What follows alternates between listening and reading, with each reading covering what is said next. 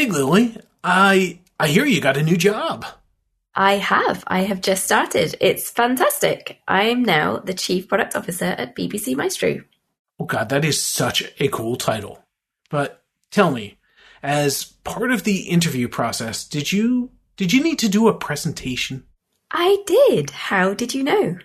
Because they always come up and I hate them. I hate them so much. I mean, I get why they ask us to do them, but I always worry that I don't have the context to give the right answers, or that I don't know what the interviewer is actually looking for, or that, Randy, calm down. I have the answer for you. Or rather, Ed Biden does. He's been CPO at FutureLearn and held leadership roles at Depop and the Spanish unicorn Job and Talent. And he's showing the model he uses whenever he gets asked to do a presentation. And it's really good. I will definitely be saving it for later. Ooh, that's great. Quite handy, actually. Does he cover the worst assignment question of all time? The 30, 60, 90-day plan? He does, and it's a great answer. So let's not waste another 30, 60, or 90 seconds more on this intro.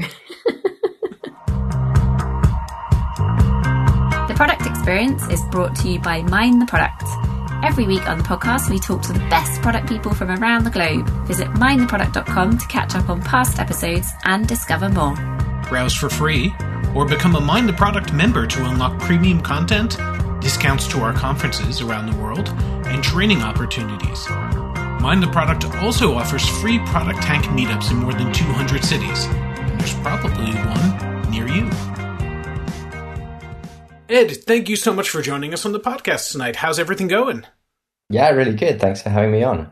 So for people who don't already know you, can you just give us a quick intro? So tell us, how did you get into product and what are you up to these days? Yeah, absolutely. So I've been doing product management for about 12 years now.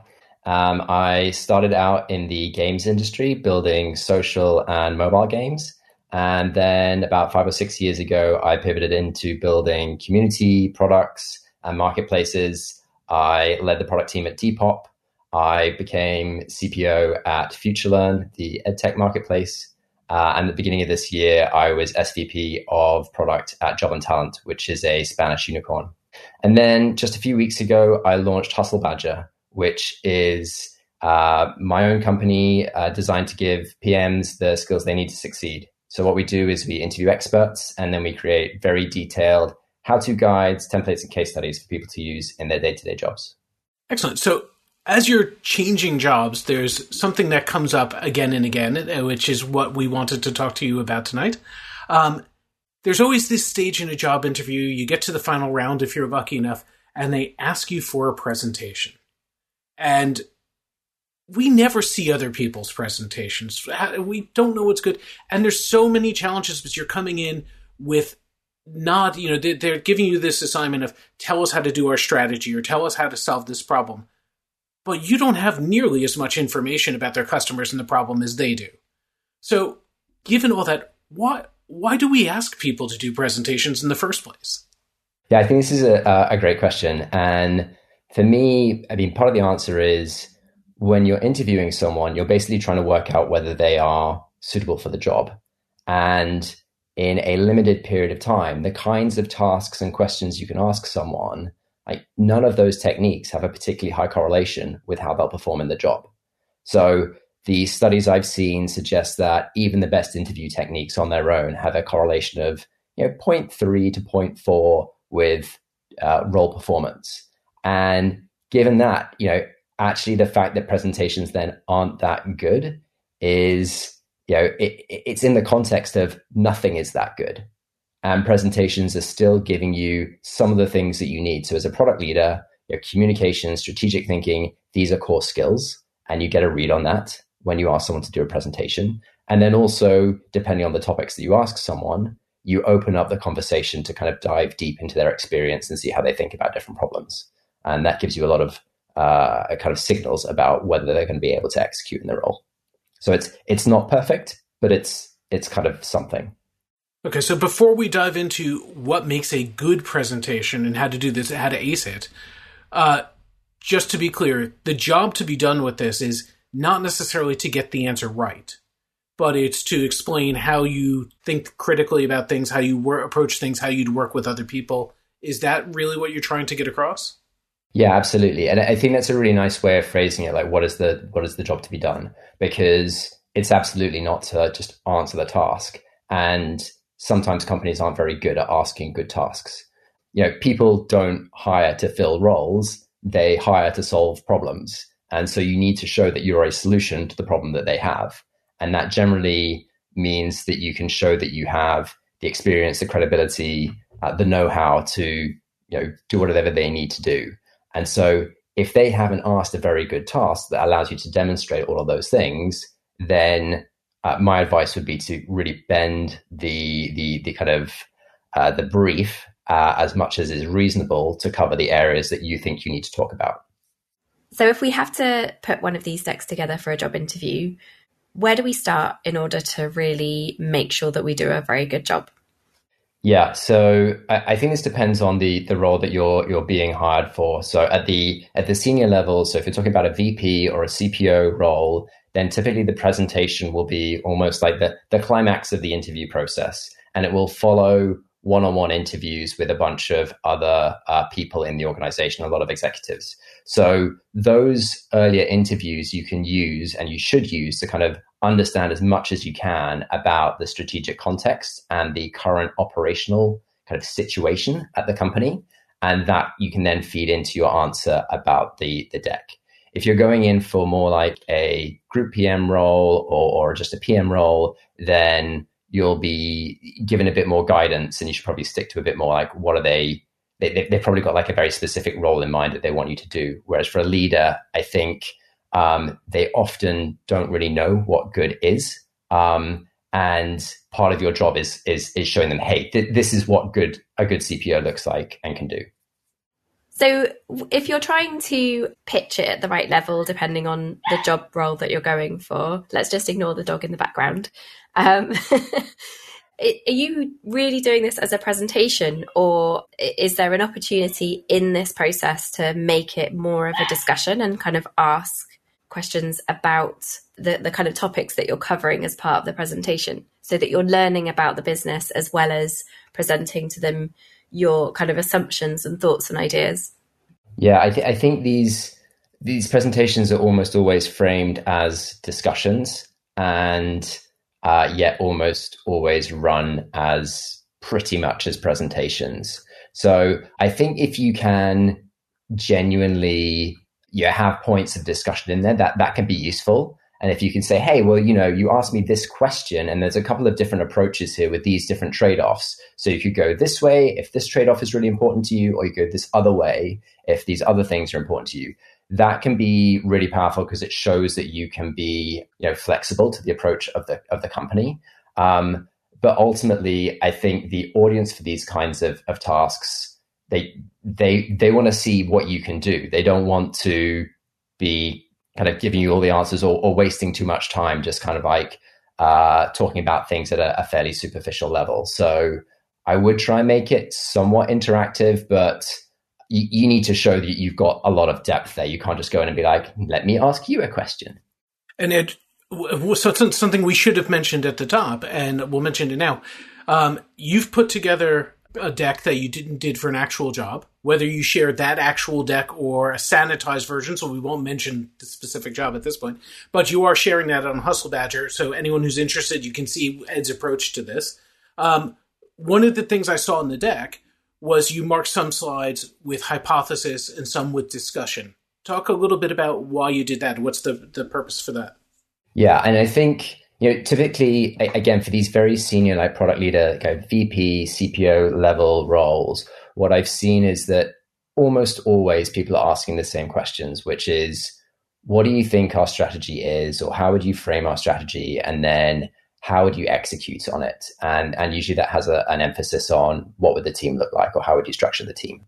So putting hypothesis or for discussion on some of the slides, like particularly the strategy slides, then allows you to kind of have some leeway, because you'll have picked up some things from those earlier interviews like I was speaking about, and you'll be able to kind of infer some stuff from what's out in the public. But there'll still be some pretty big unknowns there, and you're going to be doing this in a limited amount of time. So your strategy is always going to have a huge amount of assumptions in there, and that's worth flagging. And then on the team side, whilst the kind of basic structure is always pretty much the same, there's always some kind of trade-offs about, well, what exactly does engineering think their kind of role is? Where does data sit? Is that part of product or part of engineering or somewhere else? And who else is involved in the organization? And so being aware of those dynamics and kind of flagging that there's some flexibility there also shows that you're a good team player and can work with the other people and the kind of culture that's in place.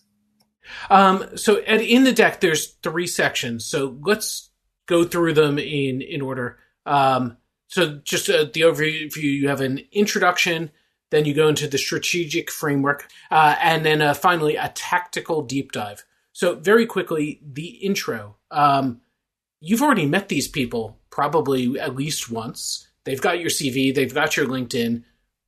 What's the point of this section? What are you trying to do with it? Yeah, I mean, this was, for this particular case, it was specifically asked by the company in question. So it was very quick to do, so I just left it in. The second reason was that, in case anyone joins the call that you haven't met before, or they get shared, because often they're recorded and they might be shared with other team members, then it gives you a chance to introduce yourself.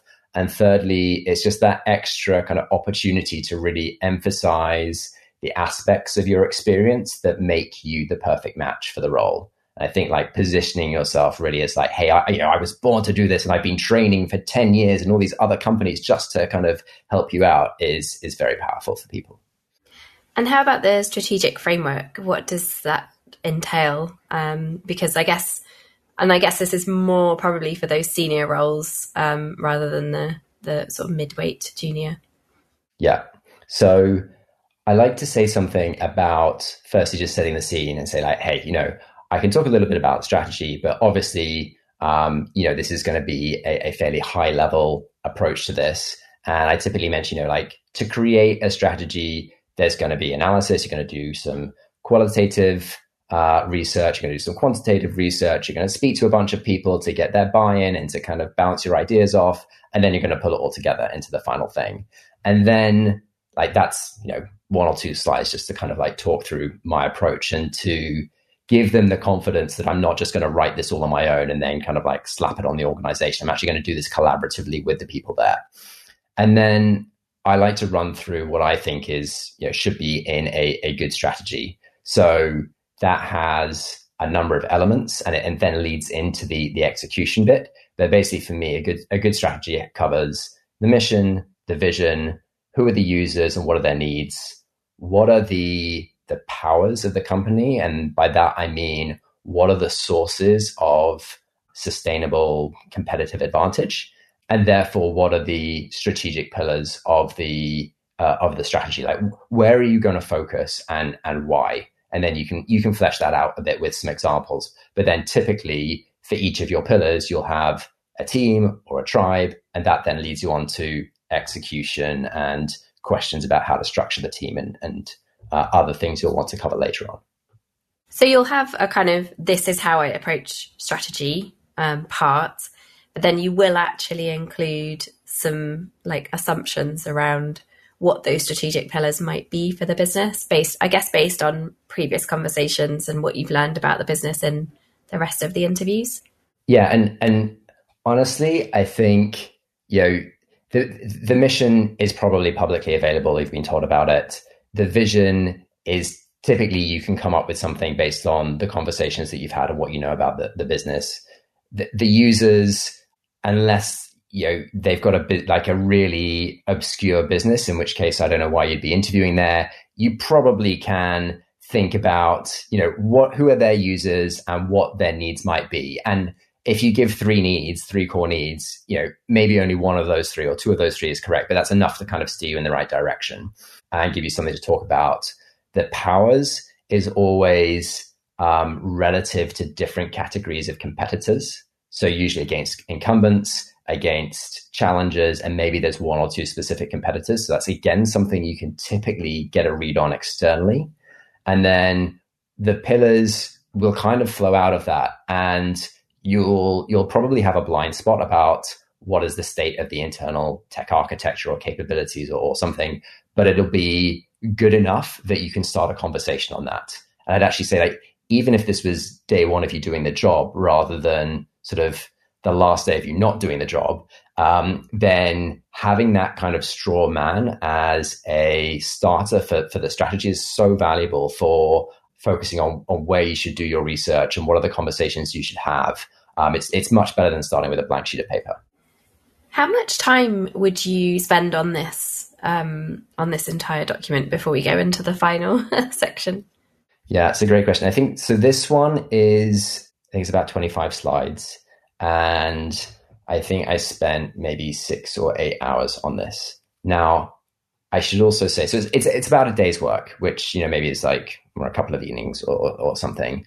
Because I found a lot of these tasks are so similar, then actually every time I do a new one, effectively I just take my old deck and I create a copy and I change the color scheme to the new company's color scheme. And I kind of like change some of the, the details in the boxes, and I end up with something that I feel pretty good about. And, there's obviously like custom, slides in there, and the thinking is all customized to the particular company. But that's just to say, if you were going to create these 25 slides from scratch, it might take you a little bit longer, but there is a template on Hustle Badger. And have you got every single one of the jobs that you've used this template in? Yeah, I think I have actually. I've at least been offered there them. we go. Excellent. Okay, so let's go through, there's one more section, and then there's a piece that's not there that I'm curious about. So let's go through the tactical deep dive. So what are you trying to do with this part? You've already described the strategy. This is about the execution? Yeah, absolutely. And I think this is kind of becomes a lot more where you get to demonstrate that actually you're not just sort of like an ivory tower thinker or a consultant who can do the thinking, but actually you've got the hands-on experience to get this done. So depending on exactly how the question's been phrased and the conversations you've had, this might focus like more on the process side of things or more on the people side of things, or a combination of both. But here, what I've seen, and also what I've seen of other kind of candidates doing similar interviews, is the best ones really kind of like roll through like, hey, this is how I structure a team. This is what makes a team function. Because when you start having conversations about these are the success criteria for a cross-functional squad, and these are the common modes of failure for, a product organization overall, the points that you cover are, it's not very many words, and it can be applied to any company, but that kind of sets you up for a series of conversations actually in the interview that allow you to demonstrate a huge amount of experience and kind of practical know-how that then gives you a huge amount of credibility. And it's, I say, incredibly often, or like almost always, I've seen that when you start talking about these things, then people will be like, oh yeah, we've got that problem. Oh yeah. And you'd be like, yeah, that's great. You've got that problem. I can solve that problem. I've done it before in my other role. I did this.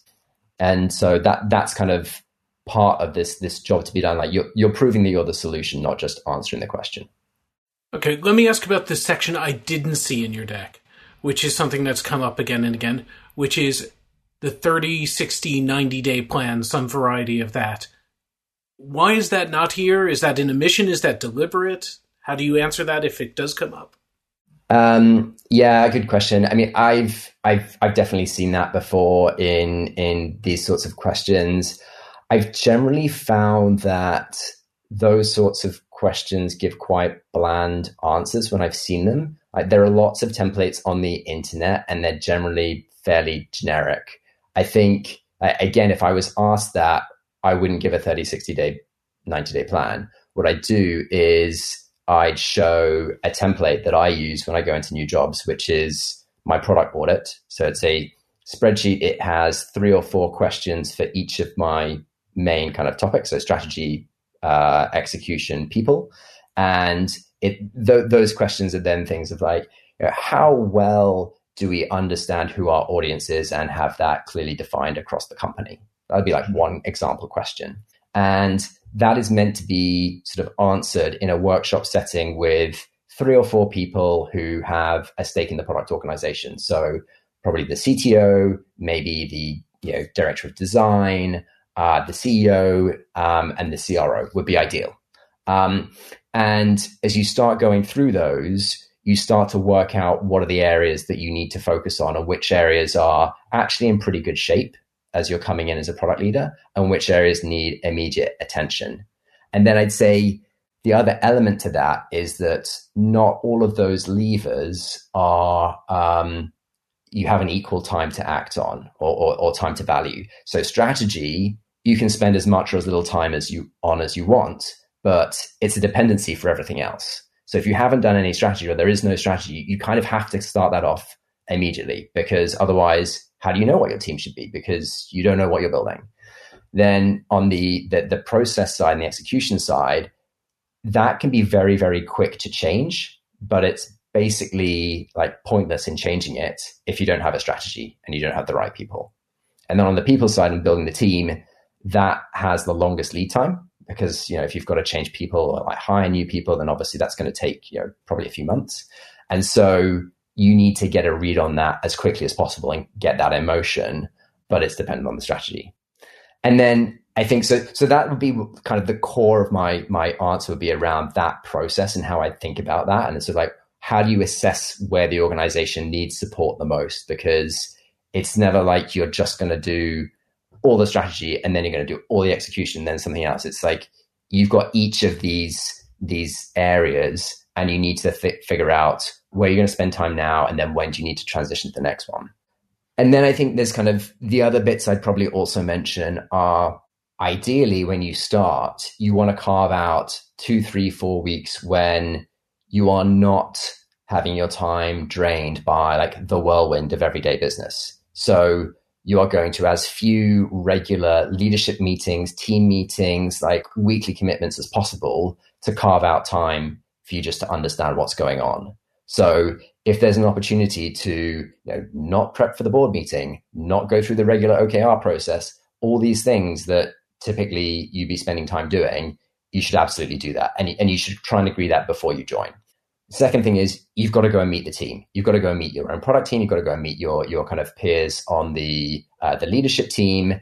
And even if you don't think it's, you're going to have to rehire the entire product team, which I've been told several times going into new roles and never had to do, you still got to go and meet them, right? Because they will have a perspective on what's going on, and you will need their buy-in to make any changes. So you can't just do things and then impose it on the team.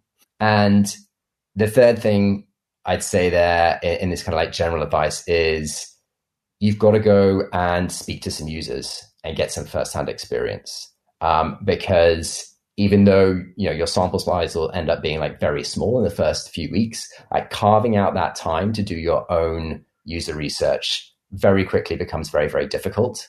And it's invaluable in kind of like grounding you in the like day-to-day experience of both your users and then the teams who have a lot of that knowledge already. So you need to be able to kind of go toe-to-toe with them like very quickly in terms of empathy for the user. I love that. Some very sound advice there. So you talked there as well about, potentially having to rehire your own team or not, as the case may be.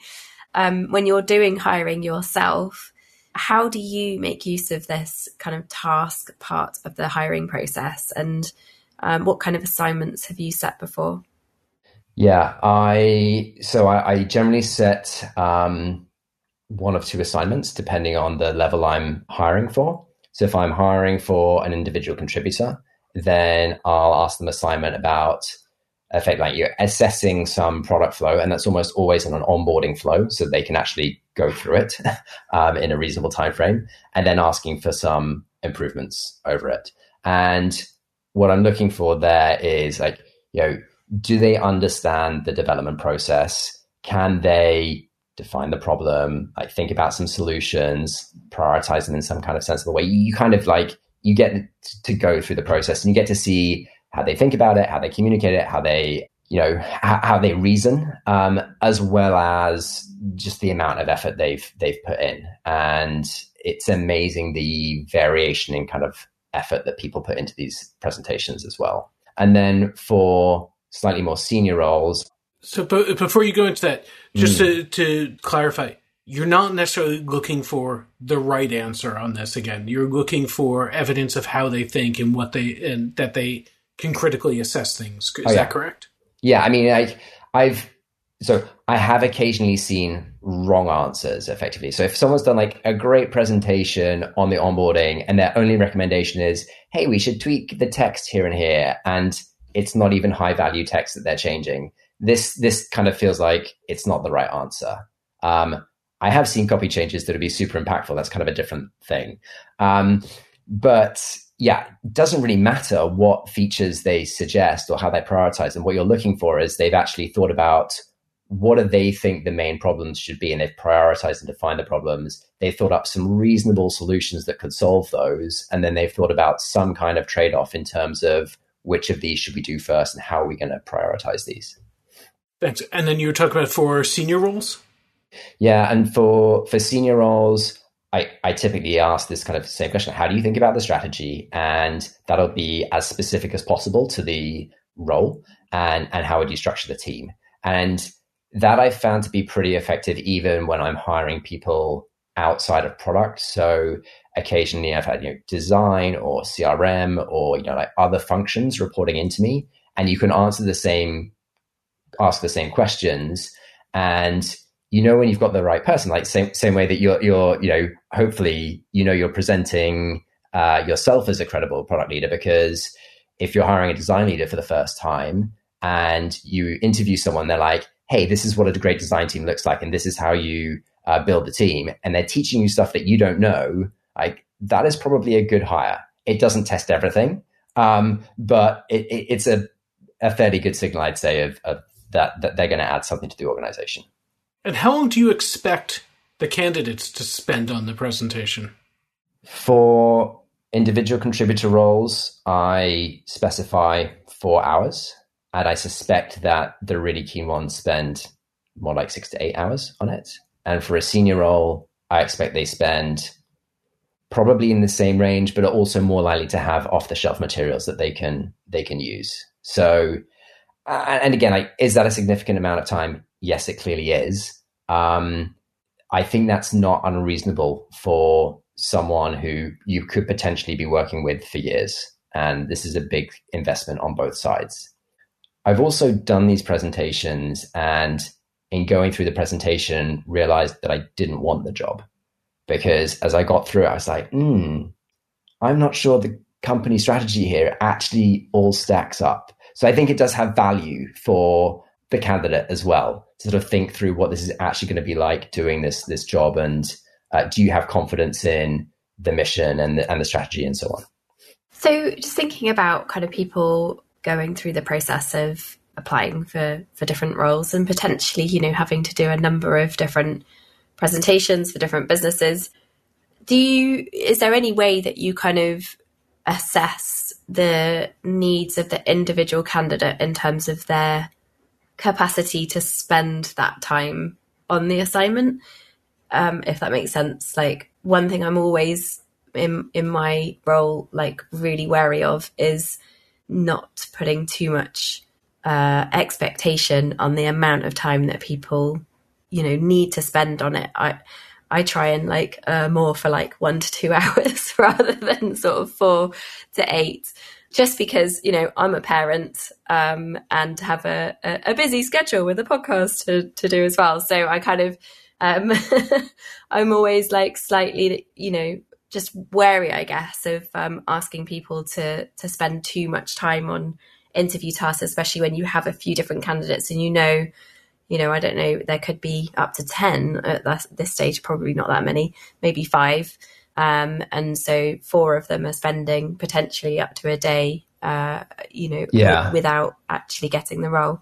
Well, I think by the time people are doing the presentation, they should have a fair shot of getting the role, which means that you shouldn't really set them the presentation unless if they gave you a good enough answer, they performed well enough in it, you were ready to give them the role. And maybe there could be 1 or 2 other people going through that process at the same time, but 4, 5, 10 no way, that's unfair, right? So I think there does need to be some kind of understanding of what are their odds of getting the role, and it should be kind of 30%, 50% type of thing. I think both for the candidate's point of view, like when you're looking for a job, as also when you're looking for people to fill a role, then it's very, very rare that you can do that, like what you're trying to do, which is get a whole bunch of people going through the process at the same time. So typically you'll get batches of 2 or 3 people who come along, and maybe 1 to 3 of them will make it to the final round, and you'll put them through the presentation, and then one of them will get the role. Or if not, you'll then go on to like another phase and another batch of people who you've got to go through all the beginning rounds as well. So, and I think the other thing is, I have had candidates who've kind of come into the interview, haven't said anything beforehand, which I think you could absolutely do, but I've turned up and said, I didn't have time to do this, and I've only done like the first couple of pages. And that's actually been totally fine, because even from the first, few bits that they have done, you can start to see how they think, and you can then just talk through the rest of the presentation, say, okay, well, what would you've done next, and what would be on the next? And you can almost just like sketch it up as you go through, and you can see their thought process in the same way. Interesting. Okay. Probably not something I would advise, but turning up without having done any of the work. But I think that's a really important point as a, on the kind of side of recruitment, when you're setting the assignments and when you're assessing people, that it's not about comparing different approaches or comparing the output of the assignment with others. It's more about, is the person's response good enough for them to then be hired? Does that make sense? Yeah, absolutely. So you'd only really take your top 1 or 2 people through. And I think, as a hirer, I'm always feel like I'm in the corner of the candidate. Like, I want to make an offer. Like, I want to get my role filled. I want this problem to be solved. And, obviously, I don't want to hire the wrong person. That's not great for me and not great for them. But I want to give them every opportunity to show me themselves at their best. Nice. That was really great, Ed. I think on that note, we should wrap up because we are at time. But thank you so much. It's been really great talking about this part of the process and, of being a product person. A necessary evil, or maybe it's not evil. Maybe some people enjoy applying for jobs. But yeah, a necessary part of the process for sure in developing your product career. Super. Well, again, thank you very much for having me on. It's been a really fun chat. And we should just remind people that the template for this deck is on Hustle Badger. So where do people find that, Ed? I will give you a link to go in the show notes if you have them, or you can go on hustlebadger.com and you'll look in the strategy section. There's a template on how to build a strategy, which is a core part of the presentation, along with all kinds of other useful stuff. Absolutely. Thanks, Ed. Super. Thanks very much.